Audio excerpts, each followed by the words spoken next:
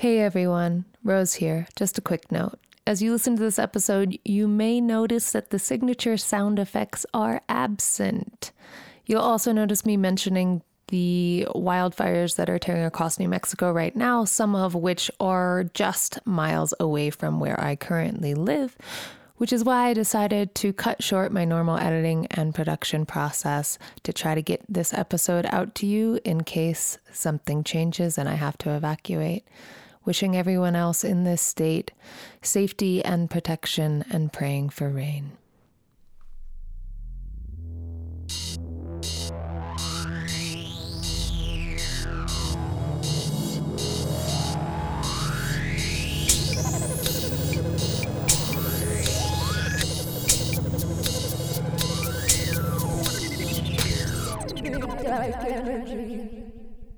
Hi, Gala.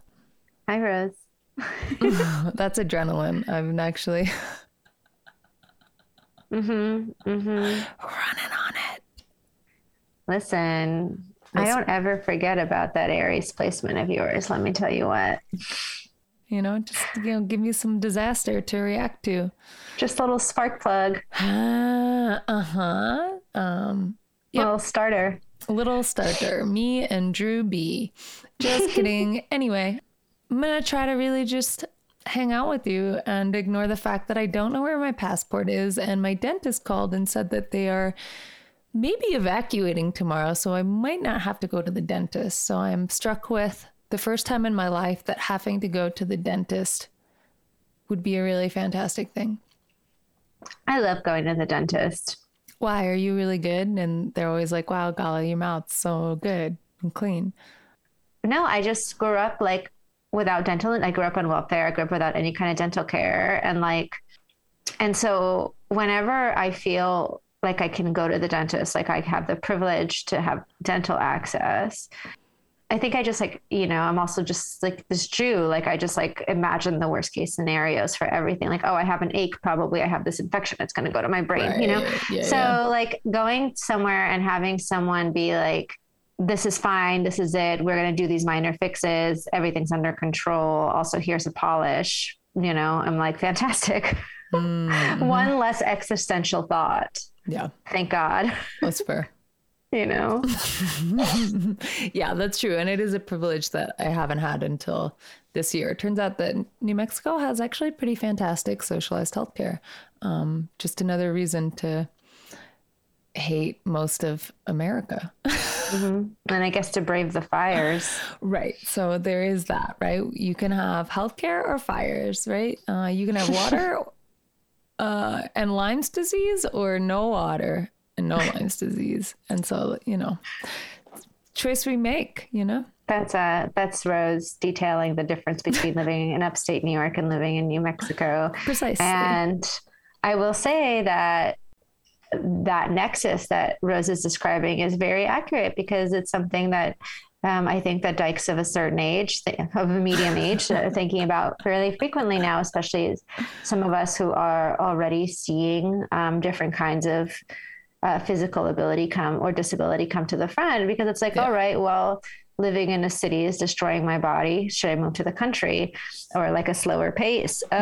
What country? Is it the one where I'm going to have co-infections from a major virus? Or is it the one where everything that I rely on could get burnt down in a second? Or is it living on the other coast where there's just constant smog and constant fires along the coast?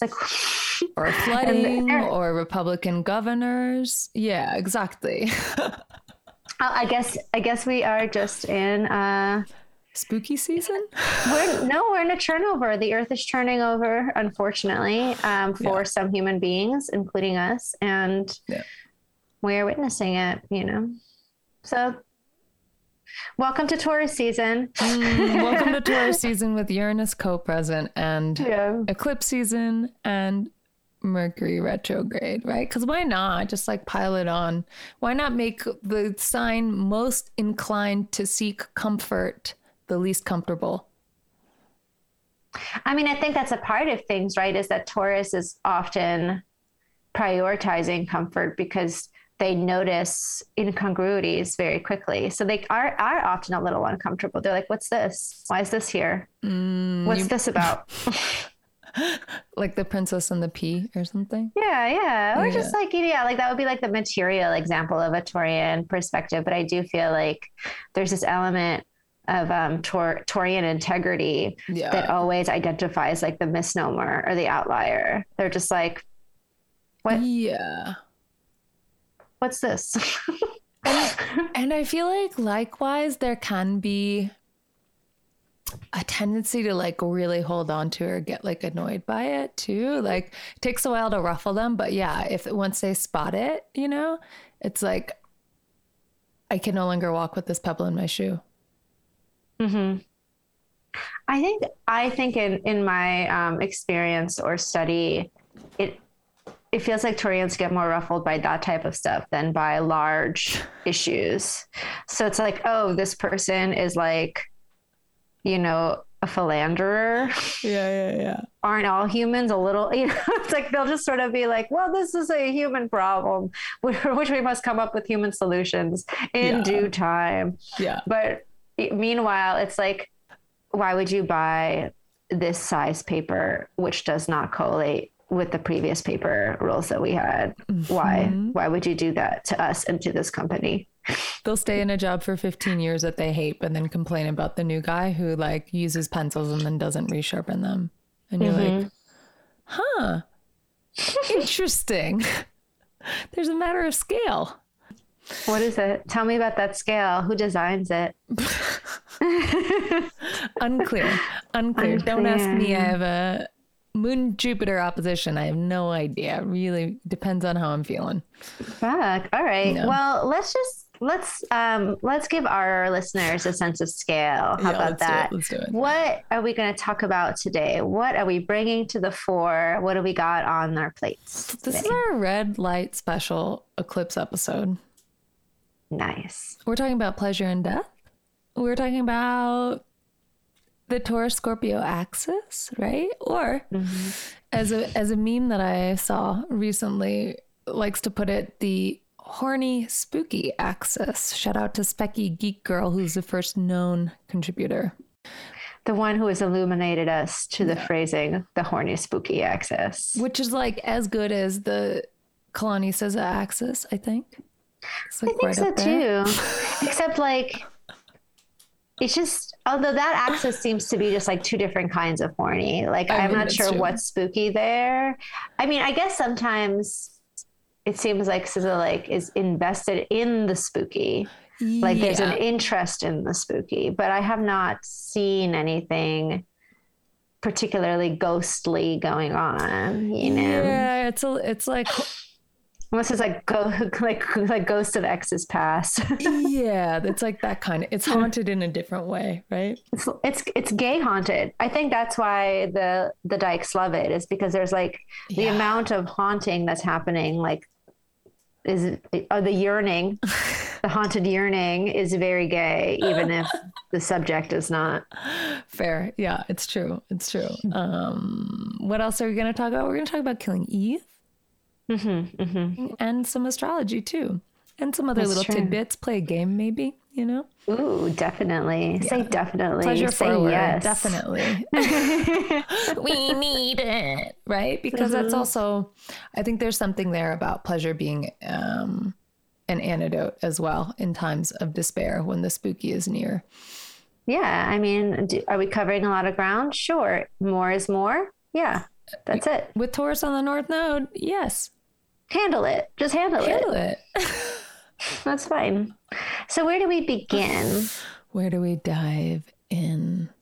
Should we just go straight to the candy? Should we just go straight to Killing Eve since we can finally talk about it? Because I've finally watched it. It's finally over. Yeah, why not? Okay, let's try to place ourselves in the family of things, as a Taurus would like to do in the herd. What does Killing Eve have to do with this eclipse cycle? I think the thing about eclipses and anything that's running along an axis is we're initially presented with something as though the two ends are separate, right? And that there's a clear direction for each of them. and never the twain shall meet. And I think that there's a certain inversion that occurs in these kind of revelatory transits and processes where somebody muddies the water somehow, or we realize maybe like the yin and yang, that there's actually a little bit of each opposite contained within, right? And I think that Killing Eve does just that, in the beginning we're presented with two protagonists who we're told are diametrically opposed. And something else is revealed to us very slowly over the course of the 4 seasons. What's revealed to us, Rose? I mean, we start to understand that Villanelle, who we at first take for an utter sociopath, does in fact have feelings and loyalty, right? And we discover that Eve, who claimed that she was in this to solve the crime and for noble service of her home and state, turns out is actually like really turned on by the more dangerous and kind of more amoral aspects of this journey, right? Right. In some ways, almost doesn't have loyalty, to be frank, right? Because it's like her partner gets killed by Villanelle, like her husband is attacked, you know, she's just like this bitch, but inside she's like, I hope this bitch fingers me. You know what I mean? Like, okay. And, you know, I think that's what's so delicious about the final season is we get to like, we've thrown any kind of affectation out the window, right? We're no longer invested in the initial narrative. We're actually just trying to see how wild this gets, right? It really keeps turning the tables. Yes. Like you really start out feeling like you know who's in charge of the narrative or where people will wind up. And after a while, you're not sure what's going on or why. Like, why does Eve have this sexual relationship with this other agent? Like, what's the point? Is that for us? Is that sort of like, I feel like I, as a viewer, had this moment where all of a sudden I was inside of the writer's room and they were haggling and they were like, we don't want to queer bait anymore. We got to give the viewers some queer sex, but we can't give them Villanelle yet. So we have to do something else. We have to give Eve some other queer sexual tension that like will show our queer viewers that she is in fact capable of material queer eroticism and not just like psychological queer eroticism, but we're not going to give them what they've been waiting for. But we are going to let them know that we're not liars. We're not fakers. Are you talking about Helene? Yeah. That's what I meant. Yeah. I mean, that was good. That was cool. I appreciated that for sure. But then she kidnaps her daughter. Yeah. And then you're like, wow, okay, who's the villain now? Who's the villain now? Exactly. That's a slant rhyme, everybody. Oh, do you think that's what Phoebe Waller-Bridge was thinking about doing? I have no idea what that person thinks about. Yeah, it's. I mean, when you think about like the range of television that they have been responsible for, it's quite all over the place. I will say that one thing this show does do is make all lesbians look pretty homicidal, right? If we think about who they give us Gunnar, right? Who just wants Villanelle to stay on the island with her, but like has some cool outfits, does some cool stuff. Like when they like fight and then like fall on the ground laughing and then are like, can I stay here? I was like, oh my God, is that a fire sign first date? What's happening? Yeah, I mean, it's definitely something. You know what I mean? It was sort of like sociopath for sociopath, right? Yeah. But isn't that the whole show? It is and it isn't. I think that the show is built on a tension of not knowing who you are. Mm-hmm. You know, I think that when Eve and Villanelle are placed against each other, they are uncovering themselves through each other. Yeah. So it's not about being like, this is who I am and this is what I bring to the table. That's sort of the the place of pain, it's not what brings them. So the place of pain is who they are, right? It's sort of like Eve is drawn, and then she's like, but this is who I am, so I can't go all the way. Yeah. And like Villanelle is drawn, but then she's like, this is who I'll always be, so what's the point? Yeah. You know? Yeah. But what they come to at the center is a kind of unknowing, right? I could be something else. I could become something else. I'm capable of love. I'm capable of violence, you know, all of these things. Yeah. Whereas when Villanelle is with Gun, is that their Gunnar. name? Gun. I think it's Gunnar, but Gunnar. I can check. When Villanelle's with Gunnar, it's a moment where they just unabashedly step into their violent identities together, and they're very much like, this is who I am. This is who you are. We are the same. We share the same lust. And that it's funny because that combination, right, is a place where Villanelle finds out who she's not. Right. You know, as opposed to who she could be. She's like, well, you know what? Not for me. Not like this, actually.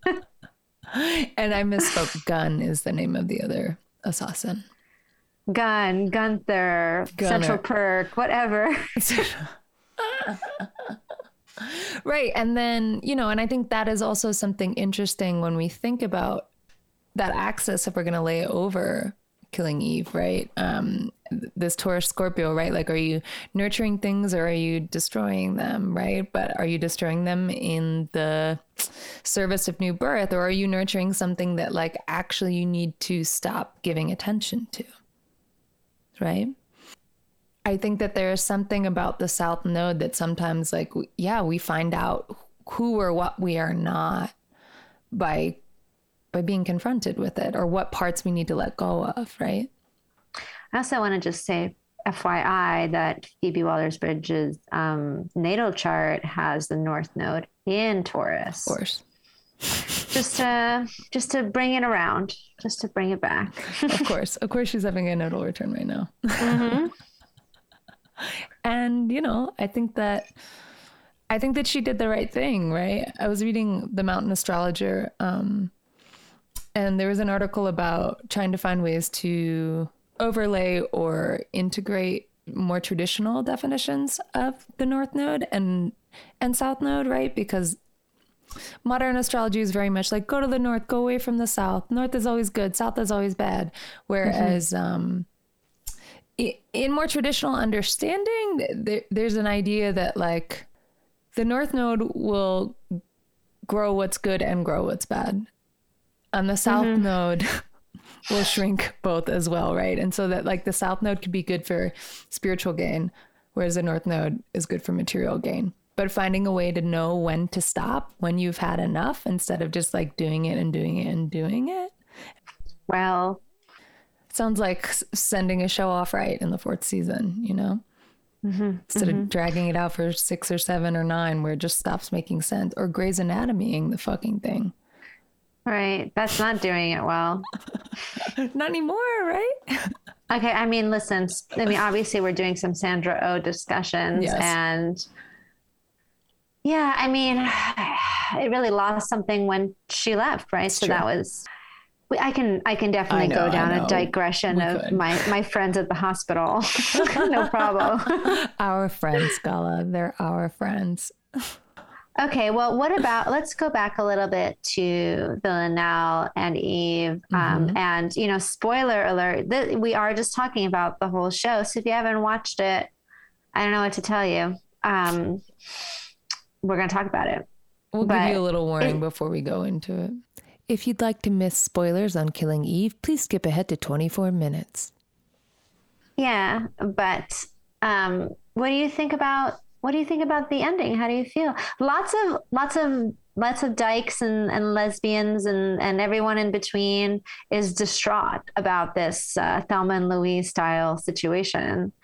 What do you think? Well, I think it's actually not accurate to call it Thelma and Louise because Eve doesn't die.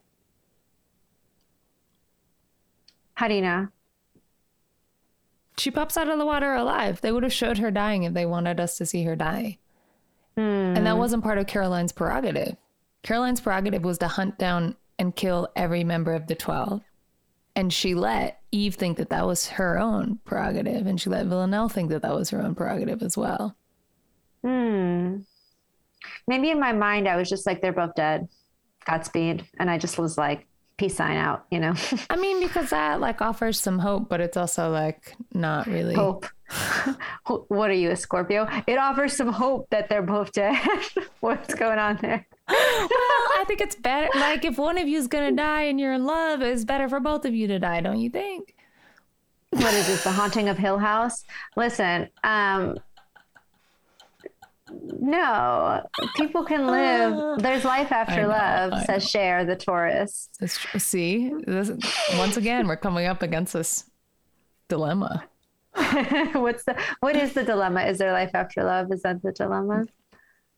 Yeah, there is. I'm here to tell everyone that there is. Sometimes, honestly, there's better life after love. It's true. Let's be real. Yeah. Sometimes love is not enough. Sometimes love is one thing and peace is another.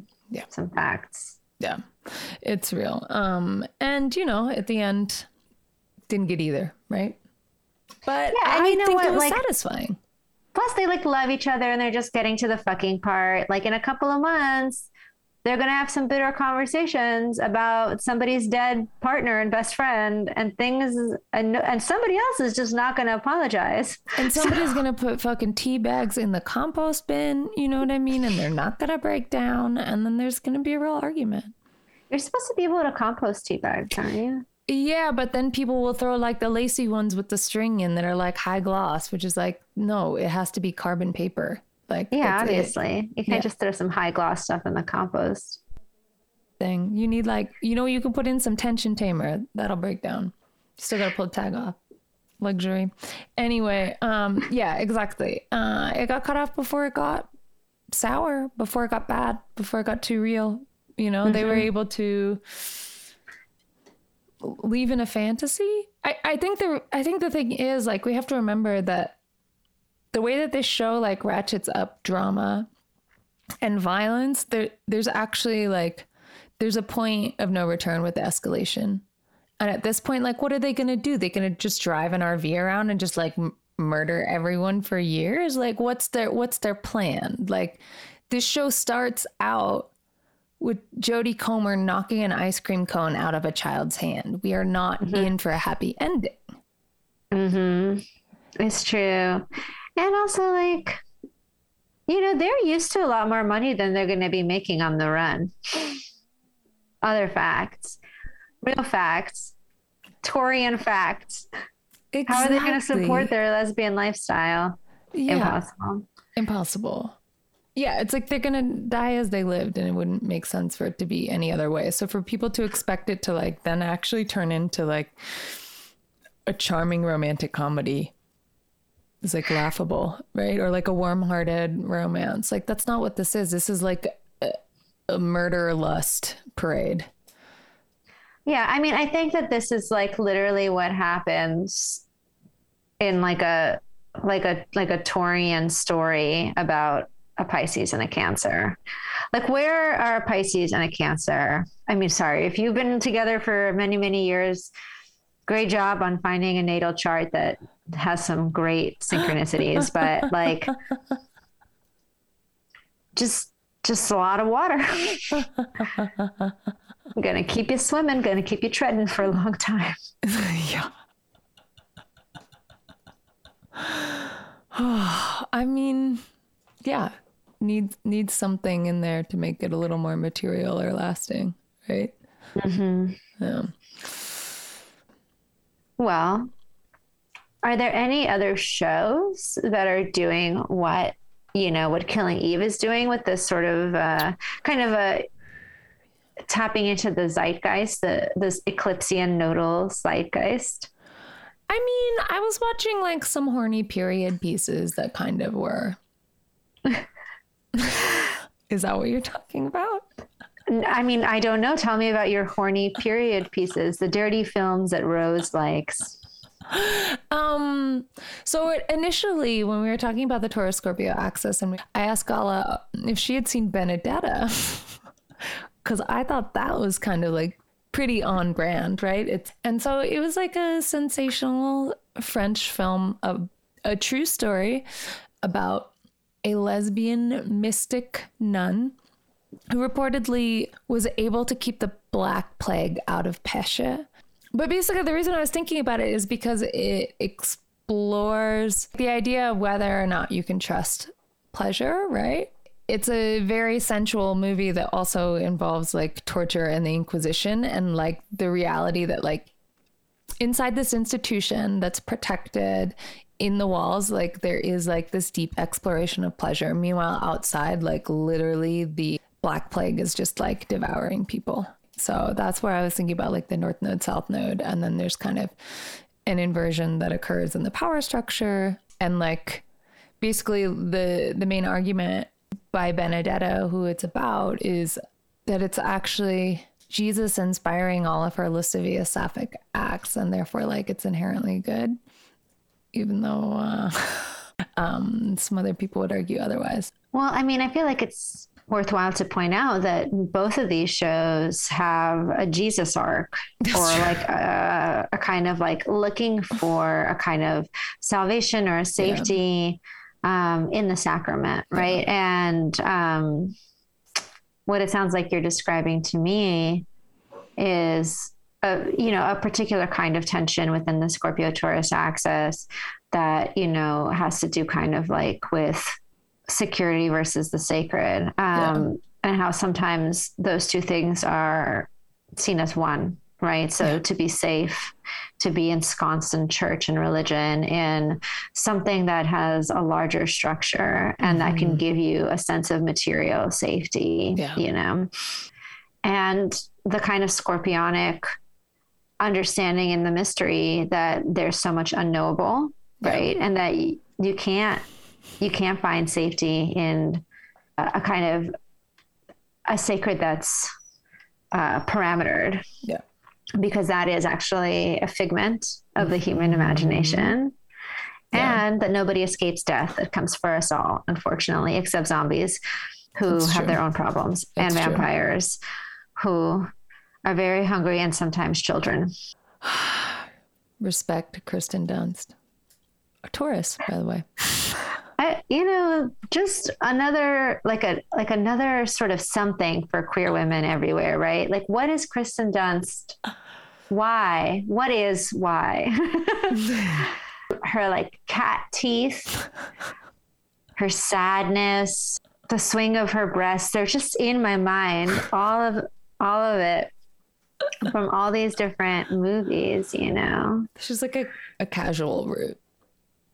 Yeah, I wouldn't even say it's casual. I would say for me, it's not casual. It's sort of like, what do you call it? Some kind of initiation. Like it's something that is outside of, what I seek. Yeah. It sort of just came to me. Like just watching her in The Virgin Suicides, right? Watching her in Crazy Beautiful, the lovable dumpster fire that, is her in that cheerleading movie. Drop Dead Gorgeous? On. Oh, bring it on. Drop Dead Gorgeous. All right. Old face. Wrong. medium age. Okay, but she was also in that movie. Was she baby? Kirsten Dunst? Yeah. How old is she in Drop Dead Gorgeous? Like 19 or something? Mm-hmm. Yeah. Yeah. Or like Melancholia. Mm-hmm. That's a gay mood. That is gay. There's like one person floating through the hetero patriarchy, kind of, like taking the sacrament of marriage or whatever, and just opposite, suffering through it. Yeah, it's true. Right? But yeah, and I think there's also something about the Taurian impulse to like fully embody like who you are, as opposed to maybe like a scorpionic desire to retain some mystery as a means of safety a lot of the time, right? For sure. But there's also this there's the kind of the personal versus collective version of these things. So I feel like in a smaller scale, for sure, like there's like the Scorpio the Scorpio human subject might in fact be retaining some mystery, sort of keeping something back. But whereas like the Taurian impulse is to project integrity, right? To be like, this is the whole of me. This is it. Yeah. Right. There's actually a lot of holding back, right? There's a lot of like, because the Taurian impulse is to present a whole picture. Yeah.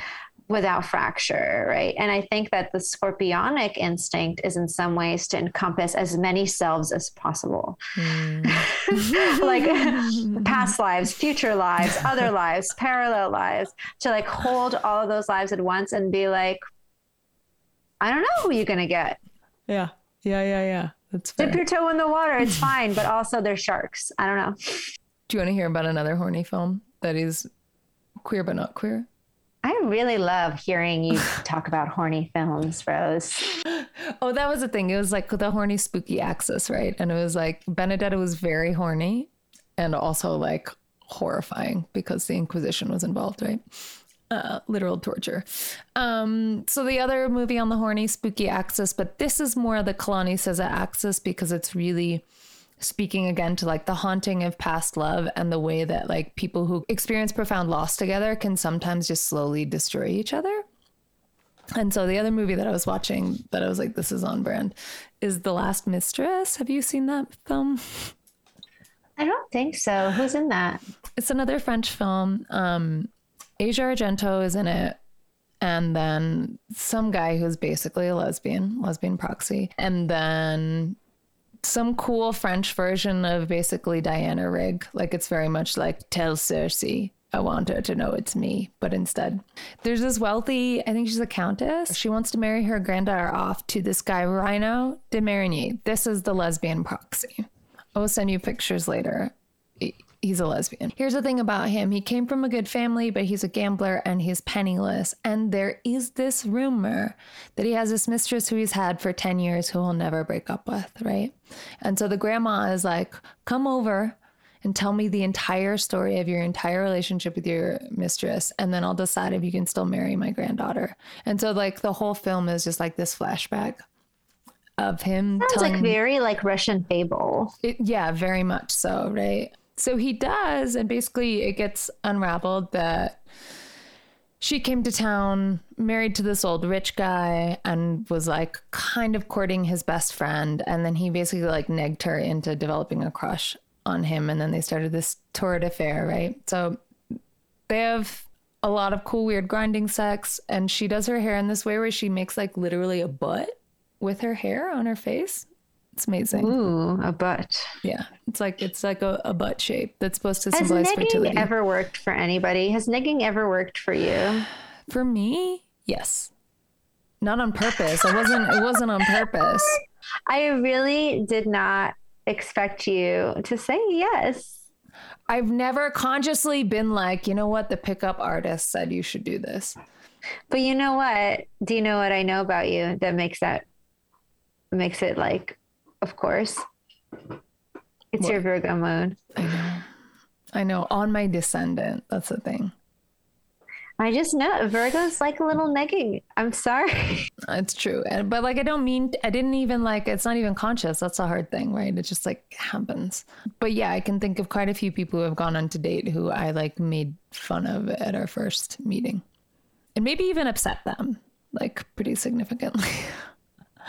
Yeah, I think my problem with negging retraining is that as a Russian, like negging is so common. Yeah. And then I also have had, like, I kind of had a rotation of Virgo lovers, like in the very beginning of my life, like a formative Virgo dating experience. Yeah. So like, as I was getting older, I was like, this is what people like. Yes. Your hair's kind of stupid, you know? And then of course I went from, dating Virgos to like just dating sensitive Aries. So you cannot neg for the like you just cannot absolutely 100% no.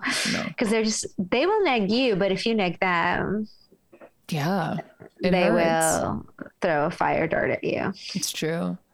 So what do you feel like the happy medium is? Just Sagittarius? No, I mean, Sag Gala's can dating banter and take a corner. joke.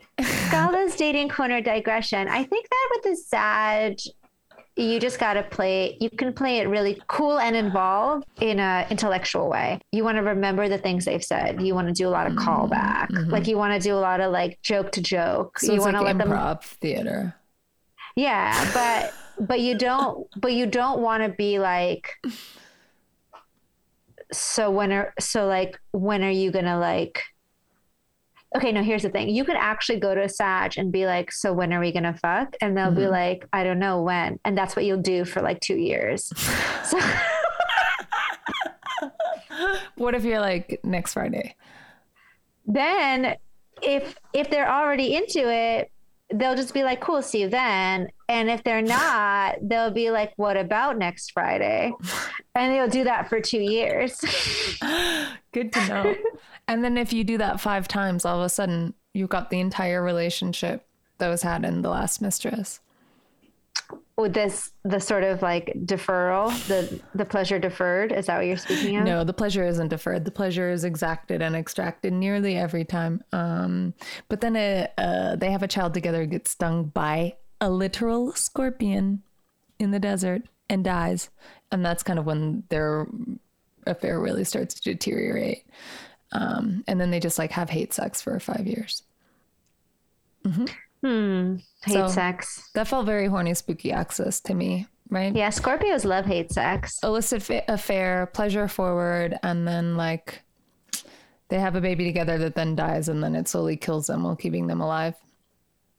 And the whole thing is like an open secret too, which I feel like is kind of on the axis, right? There's something about the open secret. Tell me more. Well, I think that like the Scorpio side is the deep knowing, but then like the Taurus side is the like, but we're not going to say it out loud. Yeah, I could see that. I feel like there's also something about Taurian stalwartness that they're actually such passionate people and they're really romantic, right? Venus ruled, but it's kind of private. And it's sometimes even private from their lovers to some extent. I mean, the romantic gestures are there, but the vulnerability, like the amount, the height of the stakes, how much they've actually invested, they can hold it so privately that when those relationships are troubled or when they're actually built on shaky ground, a Taurus will be like, I will just be the ground. Yeah. My body will be the ground. Yeah. Plow me under, right? A couple different ways. That's my horny movie corner. So yeah, if you want to really get into it and you can handle some gnarly implied torture, you should definitely watch Benedetta. And if you, like me, are well practiced at imagining masked dyke personalities over androgynous young men, then The Last Mistress might be good for you as well. Yeah, it's like pulling like a Timothy Chalamet. Leonardo DiCaprio. I mean, even to some extent, young Patrick Swayze. Listen, Swayze the angel. Later. We're gonna get there. They don't later. care about us, baby.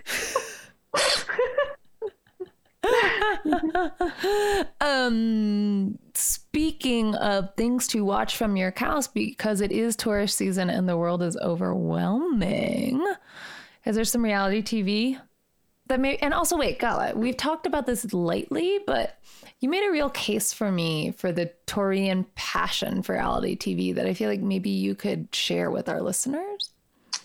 Well, here's the thing, like so many passions of my own as a Taurus moon, right. It's like what I perceive, what I create is very different from like what I consume. Yeah. And I'm actually not a huge reality TV person myself. And I think a lot of that has to do with many factors. I think it has to do with like harmony issues. Like I have a lot of Libra in my chart and I just feel like reality TV can be so disharmonious that I'm just like, I don't know where I am. I don't know what the storyline is. Like, it's just not working out. Yeah. That said, I do think that Taurian people with heavy tourist placements, really love mess. And they love to watch mess on TV. And the kind of reality TV that a tourist is drawn to, I think, will largely be dictated by their other placements. Sure. But I do think that Taurian people really love to watch human beings being fallible or vulnerable or just human, right? Just like whatever it is in a contained and controlled setting. That for them is somehow very satisfying. And I've noticed this across the board. Yeah. Yeah, that's my sort of my theory is that reality TV is very appealing to a Taurian person. Yeah, and it's interesting. I like the way that you described it about like having it in a contained environment, right? Because most of the behavior exhibited on most reality TV, I think if any of us showed up into a Taurus's life with it, they'd be like, oh, hell no. Get this the fuck out of here. But there is that titillation and fascination. Well, Taurian people also don't let a lot of people deeply into their life. I mean, they have coworkers, et cetera, which they have to, and they make allowances. But I do think that Taurian people are sort of like Seinfeld. They often have like 3 friends or whatever. And like, I do think that they're so loyal. They're so loyal and they're so actually generous. Yeah. That oftentimes they will, when they have people in their life close in, they can't actually allow themselves to judge those people too harshly. Because once they start judging the people who are actually in their lives, they won't be able to hold those people in their lives anymore. Like the integrity has to be throughout. So it's like, and I feel that as a Taurus moon, I feel like there's element where either I kind of ignore certain aspects of a person's character and I'm just like, I don't see it. Or if I let myself see it, it's all I'm going to see. Yeah. And then I can't in good conscience keep spending time because I'll be like, well, can't respect you. I don't respect you, you know? Right. But don't you think that's also part of that desire for holism? Right. Exactly. So in a TV show like this, they get to actually have the pleasure of judgment. Totally. Right? Without the repercussions. Yeah. They get to like have the pleasure of being really close to human character and like just like judging them on the tiny bullshit things that Taurus needs to be right, like that paper collation, like that fucking sharpened pencil, like the way that they phrase something, and they don't lose friends over it. Yeah. They don't wind up having to like have someone get close to them and then have to cut off a limb from their tree. Yeah, right. Because there is that like desire to invest in relationship and to acquire. It is Venus ruled, right? And that like it's not really taken lightly or done halfway, which we've talked about before. But yeah, to not have to go through the pain of losing that and to have that pleasure is pretty fun. And I think that there's a reality show that you had in mind that really perfectly sums up this dilemma, right? Well, yeah, I think that you brought up, actually, I've had several Taurians and you bring it up to me, which is the Ultimatum show that's been on Netflix. But to BH, I just like it's very hard for me to love heterosexual mess, you know, like, but you've watched it.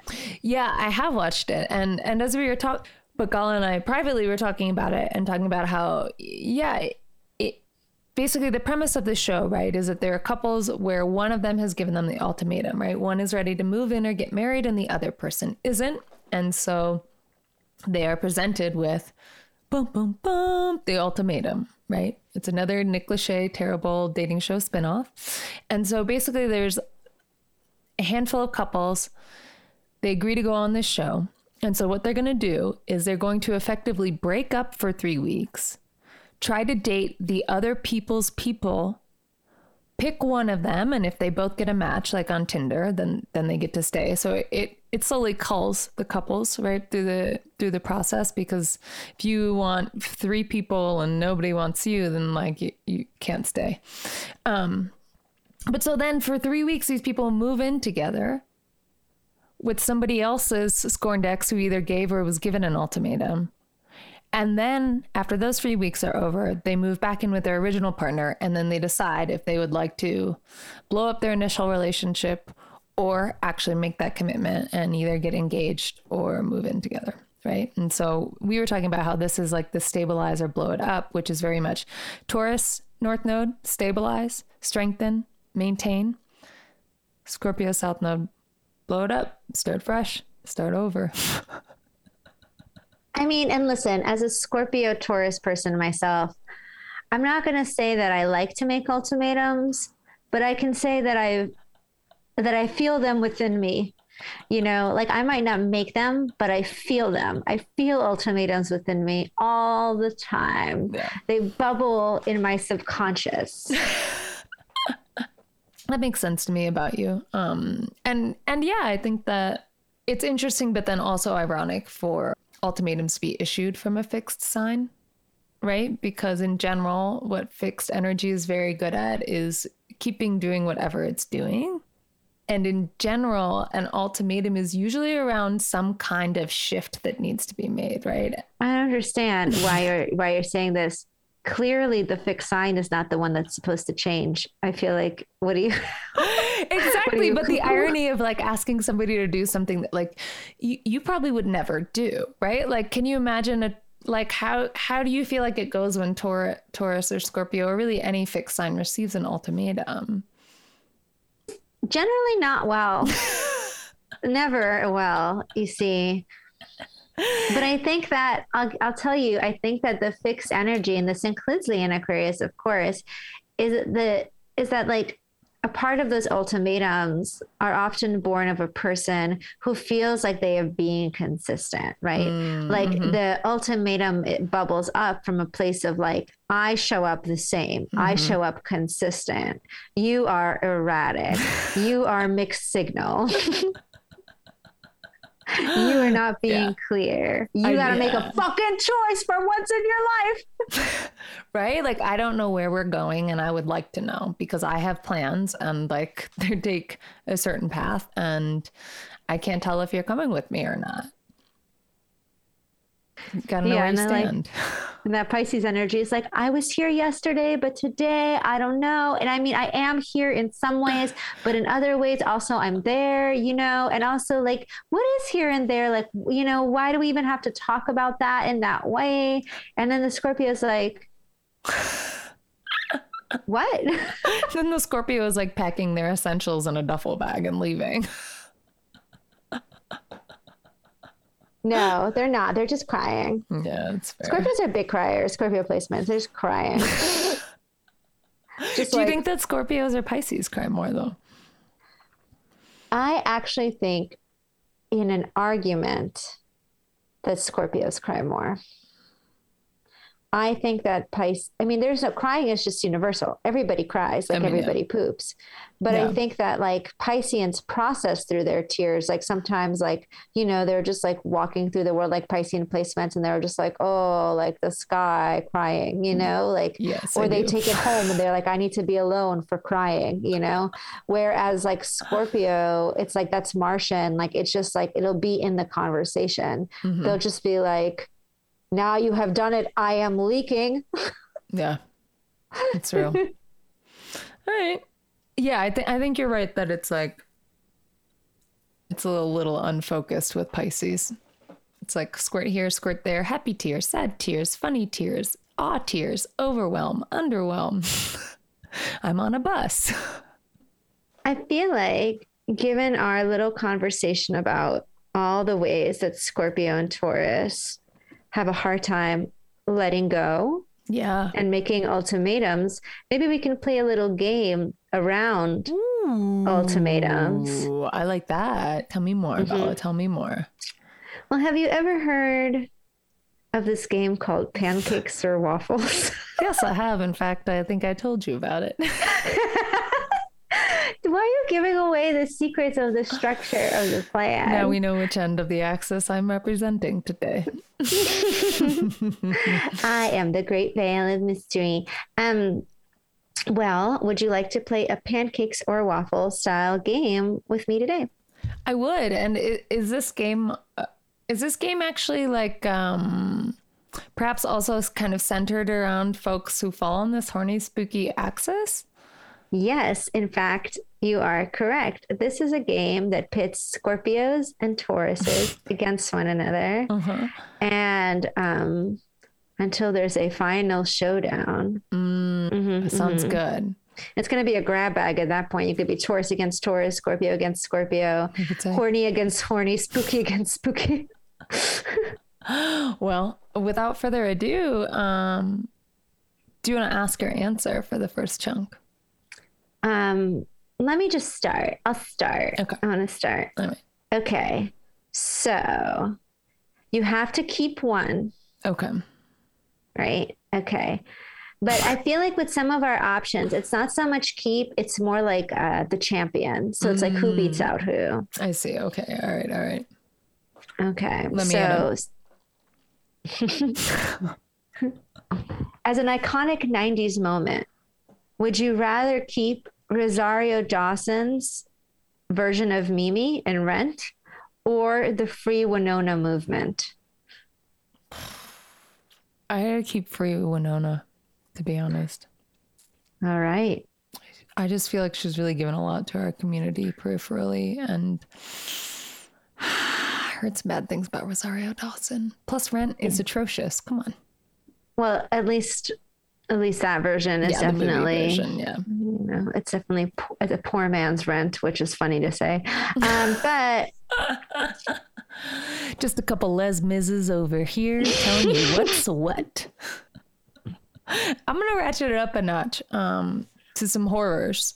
This is on the spooky axis / just like behavior I wouldn't necessarily encourage. Megan Fox dating Machine Gun Kelly versus Tilda Swinton as an Asian man.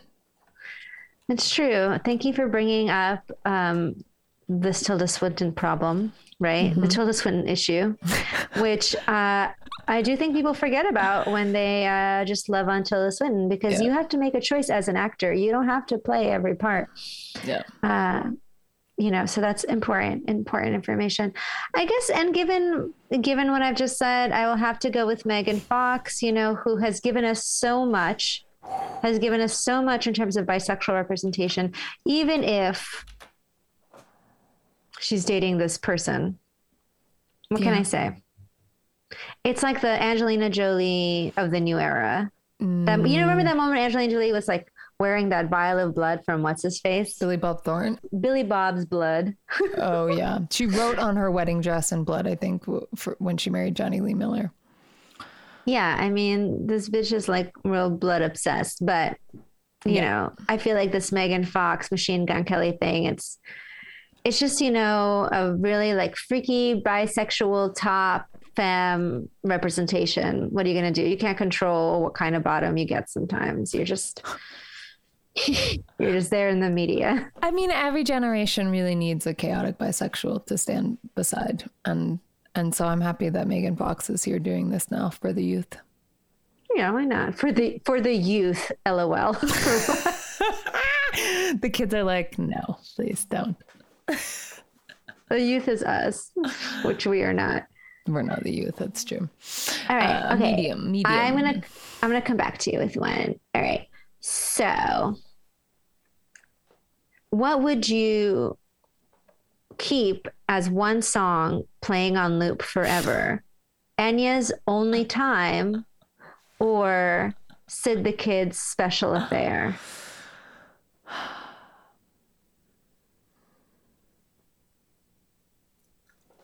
It's a hard one, Kala. I'm going to go with Enya only because I've lived with Enya for so long, it seems hard to go without them now. And I did not know about Sid until, the last maybe 10 years. All right. It's really hard. I do feel like Only Time might drive someone to madness, but I hear what you're saying. Oh, it definitely will.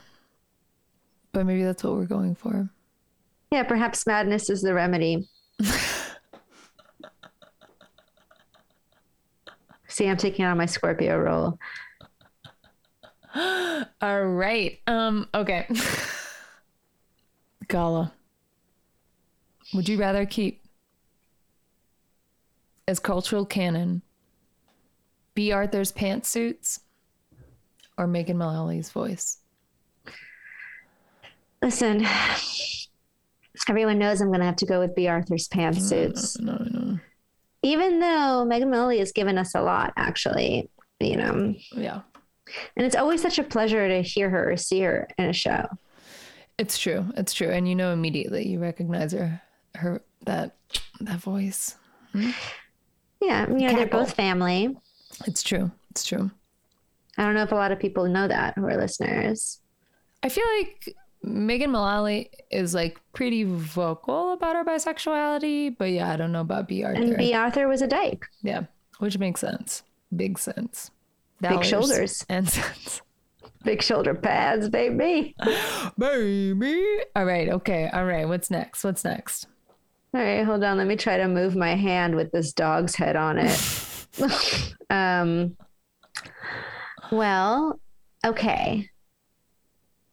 One image floating above the lesbian canon.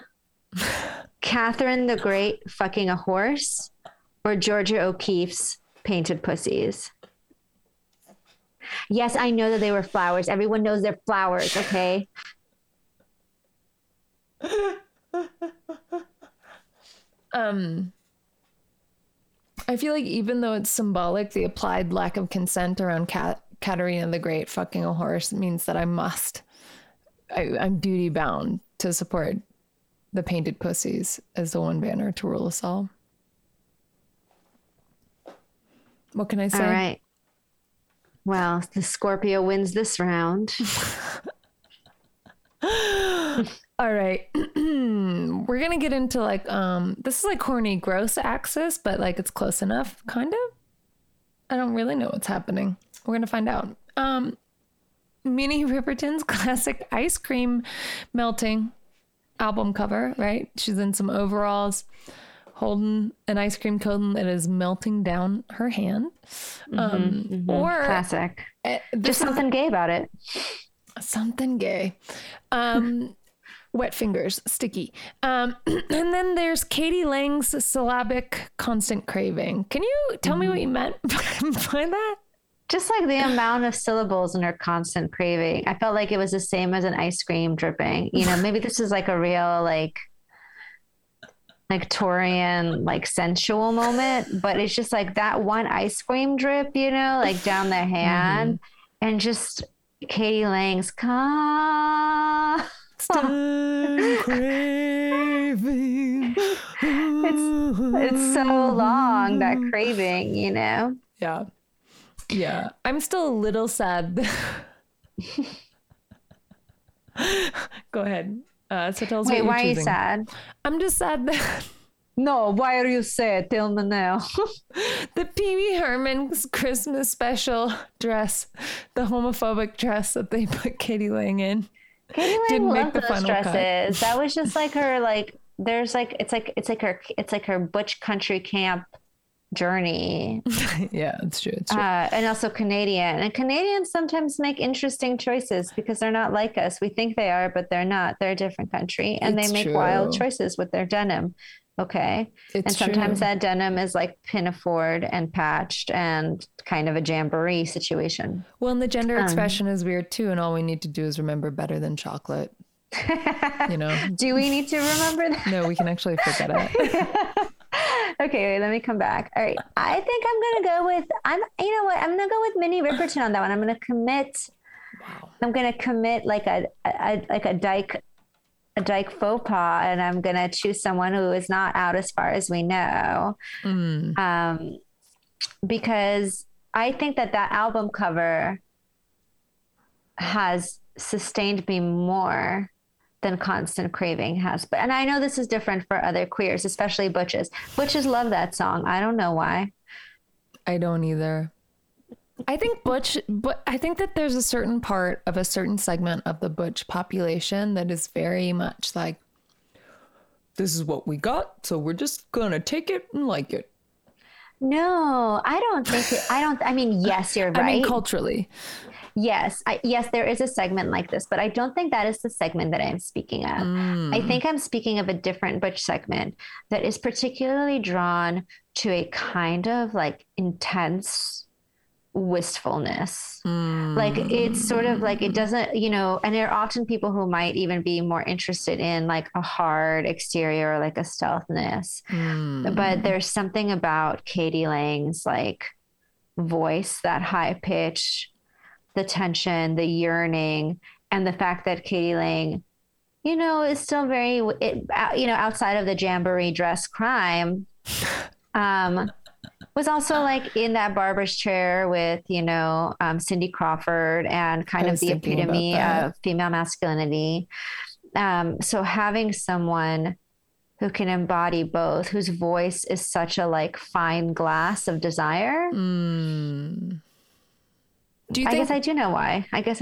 Butches love it. I've just explained it to you. Yeah. And I was just thinking about like Judy Graham and like just talking about ceremonial dykes, and like Katie Lang is, and like the idea of like you put on all these affectations and then make sure that something about you gave away that not like that, right? Like having like a high pitched voice, but then dressing really butch, you know what I mean? And there's something about like, no. This is actually like an enhanced presentation of something that you don't get to name. Like this is not an imitation of a cis dude. This is something else entirely.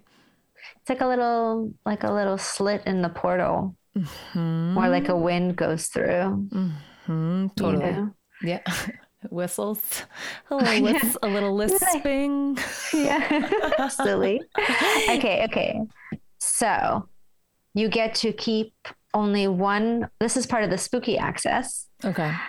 One image to haunt your days. Oh, no. Audrey Hepburn in The Children's Hour. Jodie Foster in The Panic Room. Children's Hour is too painful. I have to do Jodie Foster in The Panic Room. The Scorpio wins again. Don't worry, they will be pitted against each other. All right. Classic 90s crushable moments. I guess one of them's 80s, actually.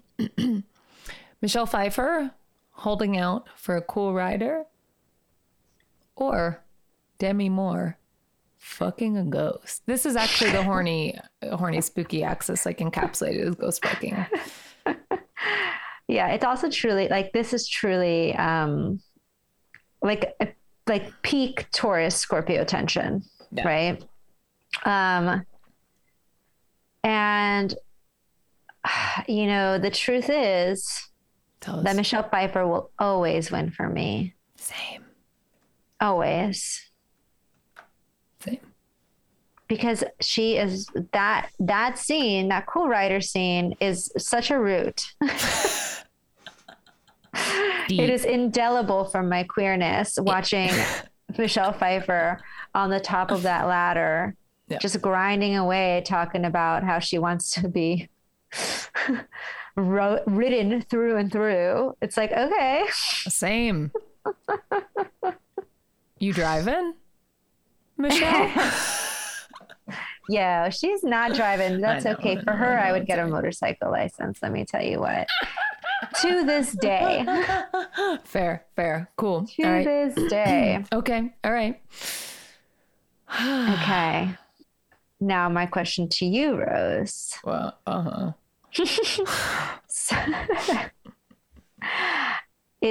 going to bring up the fact that in the past, you have noted that there's just, quote, something about Jessica Lange. No more details. Our Taurus Witch Supreme. And also, you've noted that Piper Perabo is, quote, the one with the hawk. Lesbians of a medium or older age will know what we mean when we say Piper Perabo, the one with the hawk. Although I will also say Piper Perabo, the one with the hawk, the one with Felicity, the one in the pink suit. So That's right. Given, our little Scorpio transformer, she's always changing shape, changing routines, changing where she shows up. You never know where you're going to see Piper Perabo next. Who is the keeper? I just feel like Piper Perabo has actually routinely let us down, and Jessica Lange has often been the only watchable part of anything she's in. And therefore, because there's just something about her, I'm bringing Jessica Lange to the final countdown. Whoa. I want to just find out what you mean by Piper Perabo has let us down. So Lost and Delirious, actually gay, very depressing, trigger warning, suicide, right? Second one, Coyote Ugly, queer baiting, not even bisexual. What else? What's the one with Felicity? I don't even know. It's Felicity. Wasn't she in Felicity? No. You're thinking of the Power Ranger. Yeah. Yeah. Amy Jo Johnson, that's her name. Wow, I'm glad you know her name off the bat. Really impressive. I really just put those two white women in the same spot, and I was like, they're the same, but they're not the same. They have similar facial structures, though. I can see it. They both have it's like a vibe. It's a vibe. It's a vibe. And the only reason I know Amy Jo Johnson's name is because I had rewatched a lot of Felicity.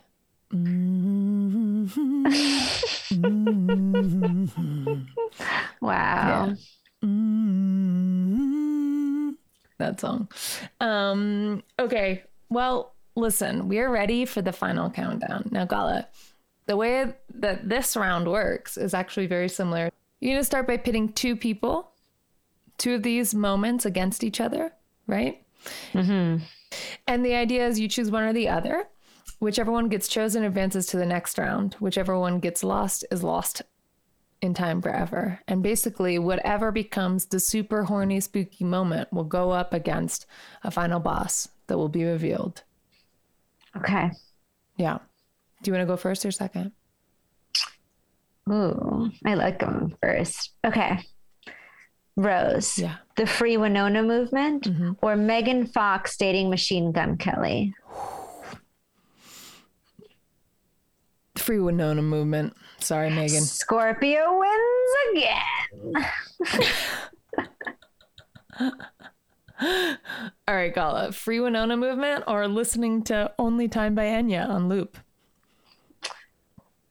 Listening to Only Time by Enya on loop. Wow. Goodbye, Free Winona, huh? Okay. Rose, listening to Only Time by Enya on loop or B. Arthur's Pantsuits? I'm going with B. Arthur's Pantsuits. All right. 2 Taurus wins in a row. All right. B. Arthur's Pantsuits or Georgia O'Keeffe's Painted Pussies? This is a tough one for Gala. I bet. Do you think this would be hard for Samantha and I as well? Yes, it would be really hard for Samantha and I, but I feel like Samantha and I would go with B. Arthur's Pantsuits. And I feel like I have this intense devotion to Georgia O'Keeffe that is like, I mean, it's more to her landscapes, I would say, than her flowers. But regardless, I cannot ignore the truth in my heart. So Georgia O'Keeffe must win. That makes sense. Okay, Rose. Georgia O'Keeffe's Painted Pussies or Minnie Riperton's Melting Ice Cream cover? Georgia O'Keeffe. Goodbye, Minnie. Love you. Wash your hands. Scorpio. Success. All right. Georgia O'Keeffe and her painted flowers. Jodie Foster and Panic Room. I actually feel like that's the same picture, but Scorpio and Scorpio. Let's give Jodie Foster a win. Wow. Let's just give Jodie Foster a win. Wow. Sorry, Georgia. But you know what? We like your other stuff better. Yeah. Plus, I just want to bring Jodie Foster into the conversation. I feel like Jodie Foster has given us a lot more than we can ever truly acknowledge. Yeah. Yeah, it's true. There's a lot of generosity and substance there. Right? And I feel like Jodie Foster has secretly raised some babies, and not so secretly. K-Stu was in Panic Room at 11. Mm-hmm. I'll tell you what it wasn't. It wasn't the gay panic room. Nobody was getting killed in there and getting away with it. Every day is the gay panic room. I mean, these days, geez, terrifying world. Jodie Foster in Panic Room. Yes. Or Jessica Lange's Something About Her. All right, I got to stick with Jodie. Sorry, Jessica. Jodie's a known dyke, so. Okay. All right, now it's my turn to ask you, right? Woo! Getting toasty in here. All right, Jodie Foster in the Panic Room or Michelle Pfeiffer holding out for a cool rider? Dude, Michelle Pfeiffer holding out for a cool rider 100% all the time. Always going to win. All right. Farewell, final Scorpio. South noted. I also want to take this moment to talk about the media that God, I'm Such a Dyke Instagram brought to our attention regarding Michelle Pfeiffer. In an interview between Elle Fanning, Michelle Pfeiffer, and Angelina Jolie, where Angelina Jolie talks about having a crush on Michelle Pfeiffer and the cool rider scene in particular. It's true. I just want everyone to know that that exists, that it's real, and that it's so resonant. It almost hurt me. Okay. Yeah. I'm so happy for you. Well, guess what, Rose? What? It's finally my turn to ask this final question, the final countdown, the final showdown. And guess what? I have a surprise contender. So here it is. You think Michelle Pfeiffer just holds the key, right? She's got that Taurus energy going strong. We're in the North Node eclipse phase. It's lighting up the space. No, because here comes another Taurus. And you know what she wants? What? Control. Oh. And a lot of it. Tell us more. Okay. So what do you keep? Michelle Pfeiffer straddling a ladder, singing about her cool rider, or Janet Jackson's interlude on Velvet Rope, where she's calling up Lisa Marie Presley and definitely talking while jerking off.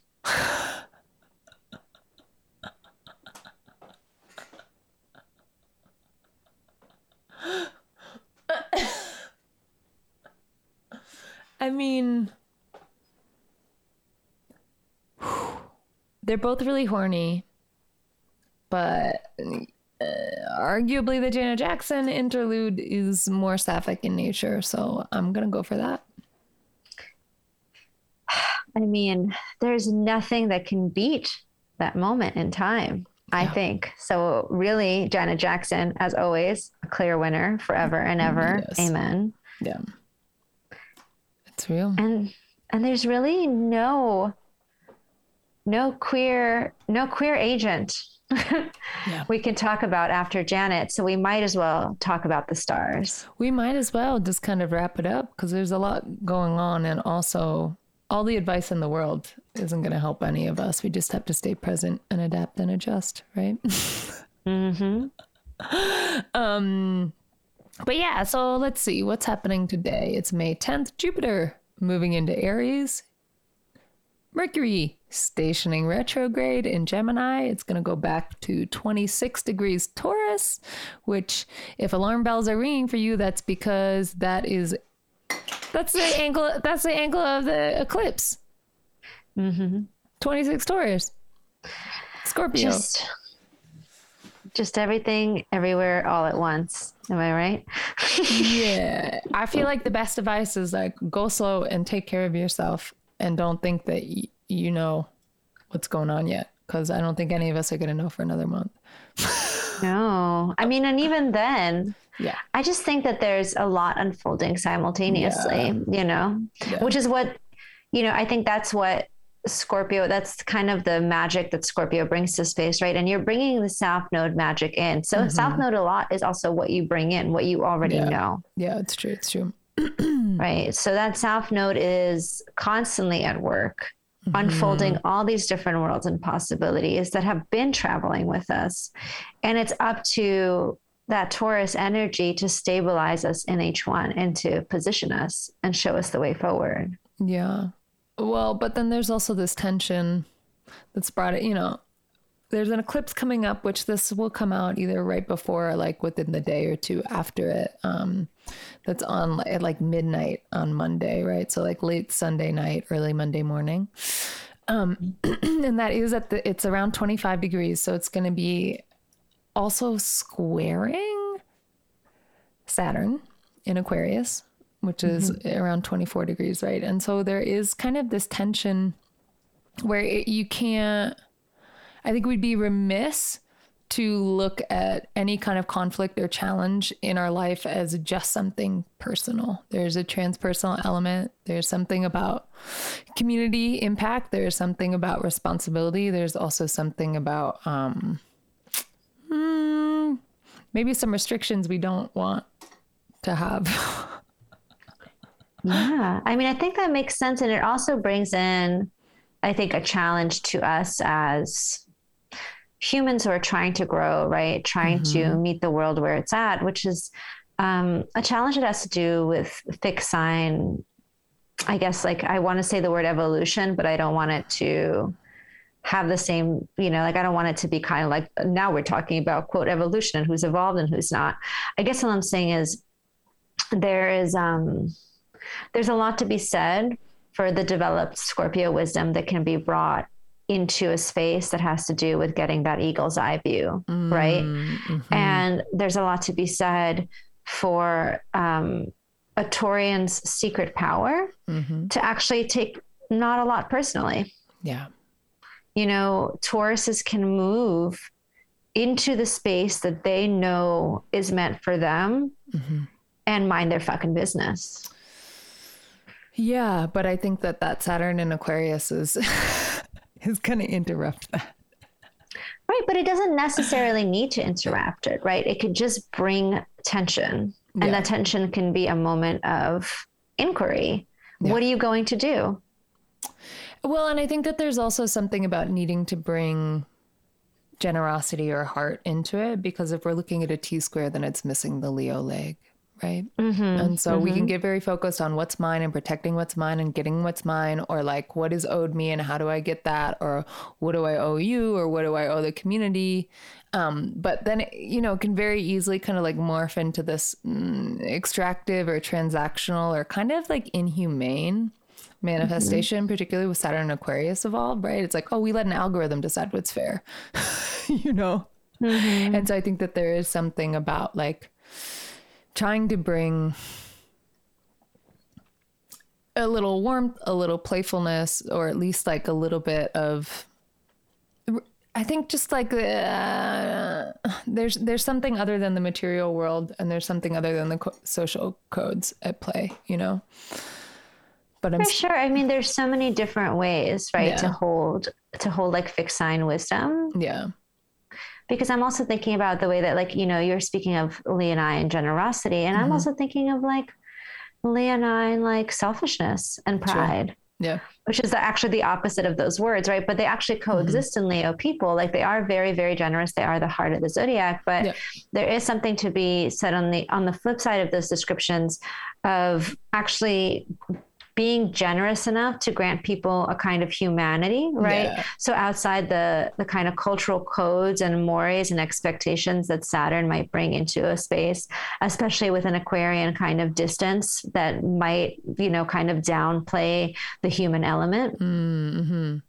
Or make it so that the human element is so collective and shared that it doesn't necessarily equate to a good enough reason, like we're all suffering. We're all having a hard time, and I feel like there is a leonine element that goes like, we are each the main character of our own story. Yeah. I am having a hard time. Yeah. Which, like, I think can be valuable, especially if we're overwhelmed by collective crisis. Right. Like, I think that sometimes it is important to focus back in on like what you need, what you have access to, what you can do, and not get like so lost in the sauce, as it were. Yeah. Don't get lost in the sauce. Scan it, print it, publish it. If you want to enjoy the sauce, enjoy the sauce. If you want to stir the sauce, stir the sauce. That's actually the other Scorpio and Taurus axis is enjoy the sauce, stir the sauce. Which also is like, then if we want to talk about stirring the pot, then we're more in this Mercury retrograde in Gemini, right? And kind of gossip and its material consequences, I would say. Ooh. Now you're putting a little spice in the sauce. A little zest, but right, like Mercury and Gemini, that's lateral talk, right? That's sharing information among peers, which is vital. And also, if there's not a lot of discretion, if there's not a lot of discernment, if there's, I would say that like if you're talking, expect it to get back. So be sure that like you're putting your whole chest in it. And you know what I mean? Like, I think that's part of this, like the way that information is shared socially and then like how it affects the subject, right? I mean, I think what you're bringing in, right? So I think what you're doing with these Mercury notes is you're kind of bringing in some of this dichotomy again, right? Yeah. The dichotomy in the square and the T-square, because, we're talking about a collective information. If you're thinking about Aquarius and Saturn, like Aquarius also holds information, holds the mind. And then when you're thinking about Scorpio, you're thinking about secrets, uncovering underneath a lot of tacit things that are unsaid. Yeah. And then when you have Taurus, you have a lot of integrity, a lot of trust, loyalty, right? So there are a couple of things at play here too. And when you have Leo, you do have a lot of relationship, a lot of strengthening of bonds, and also protectiveness. Yeah. With the Mercury energy around Gemini, when it's in retrograde, if we're talking about what it means to move through integrity while moving with integrity, with the Taurus North Node in mind, while maybe, harboring things that might not be your business or might not be somebody's business, or might have a lot more power and impact and influence and change somebody's reputation than you are aware of, right? Yeah. There is this element of the sort of the mercurial tendency to build intimacy through information.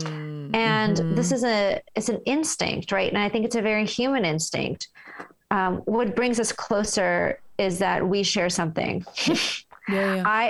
I create a bridge of meaning between us. This bridge like ties us together, strengthens our bond, and weakens your bond with somebody else, or makes a circle of us, makes us into a small community, makes us into a coven, makes us into a magic spell. And that's the truth about mercurial power, is that it is a spell. What you say out loud is a kind of spell. Yeah. So when you think about what you're saying out loud, what you're sharing, especially things that might be private, might be secret, might have power. Yeah. Try to be very, very, very clear with yourself about why you're sharing the information that you're sharing, what your ultimate goal is for your spell. Yeah. Well, because if what you're sharing, right, is just to share, to unload, maybe you need to think about, well, what will happen after that?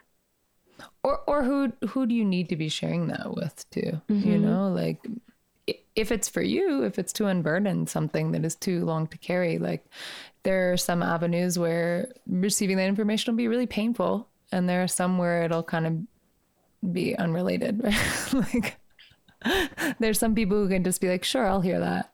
And then be like, okay, cool. Right. But I think that it's all in one, like just thinking about why. So the why, the who is a part of the why. Like why am I telling Rose this private information about this other person who Rose knows but peripherally and would never get in any other way? Yeah. That's a good point. And I think it also a thing that you kind of alluded to, but that I wanted to just explicitly state is that there can be a mercurial and particularly I think a Gemini tendency to kind of trivialize information. Whereas I think that like the Taurus energy that we're being led back to like reconsider whatever kind of messes we make in this, it is much more intentional. And I think like puts usually a lot a lot more emphasis and like weight to their words, if that makes sense. You know what I mean? Like Mercury in Taurus doesn't really pop off or float about in the same kind of way. No. Yeah. They don't mince. No, they don't mince. So be careful, practice your apologies, and really mean it if you have to, you know, if you find yourself in a situation. Because the other thing is the point that Mercury retrogrades too is very close to a trine with Pluto, which means that Mercury has trined Pluto 3 times, right? Over the course of this. I mean, the third time hasn't happened yet.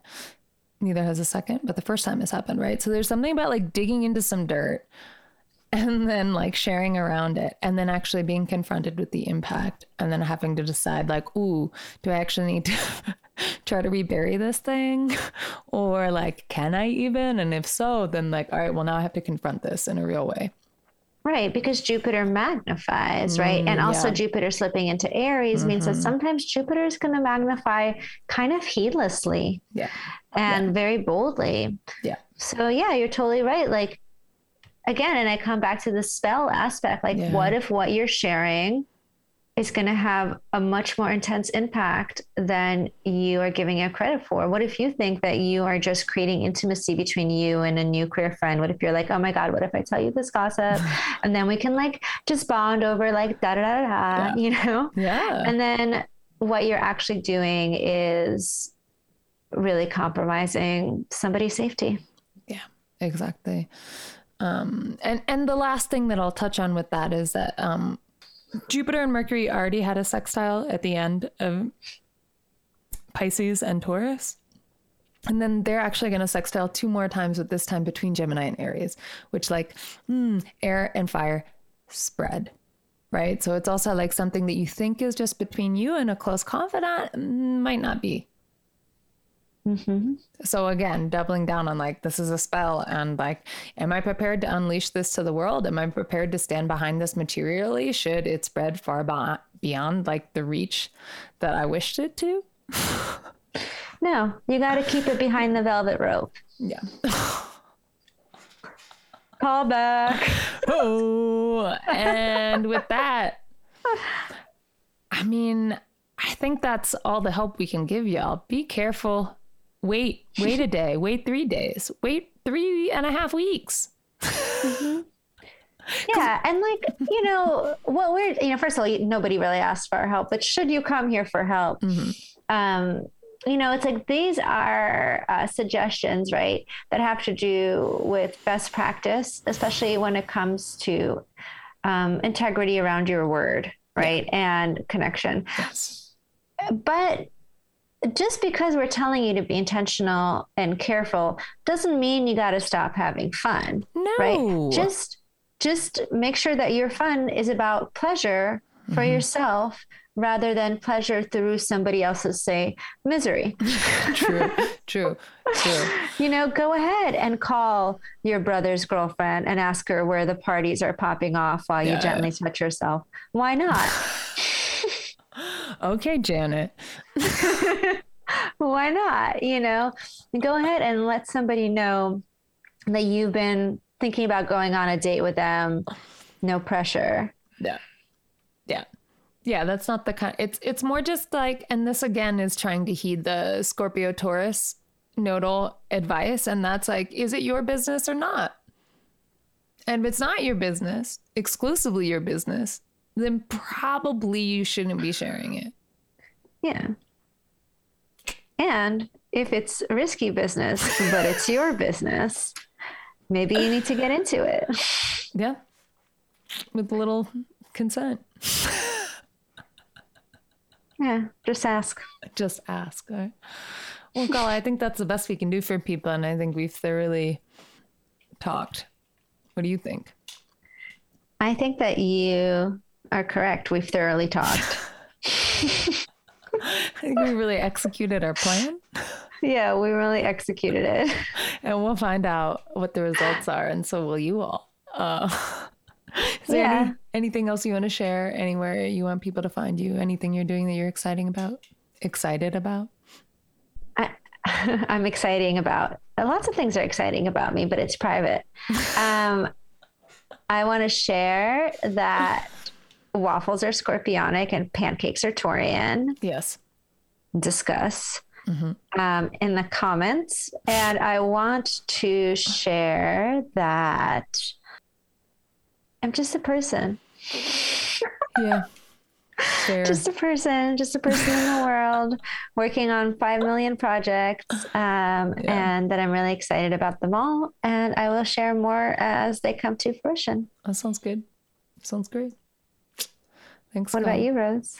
I'm giving my first public lecture on May 21st as part of the Emerging Astrologers Summit. That's organized by Kira Taborn, The Astrology and the 11th House.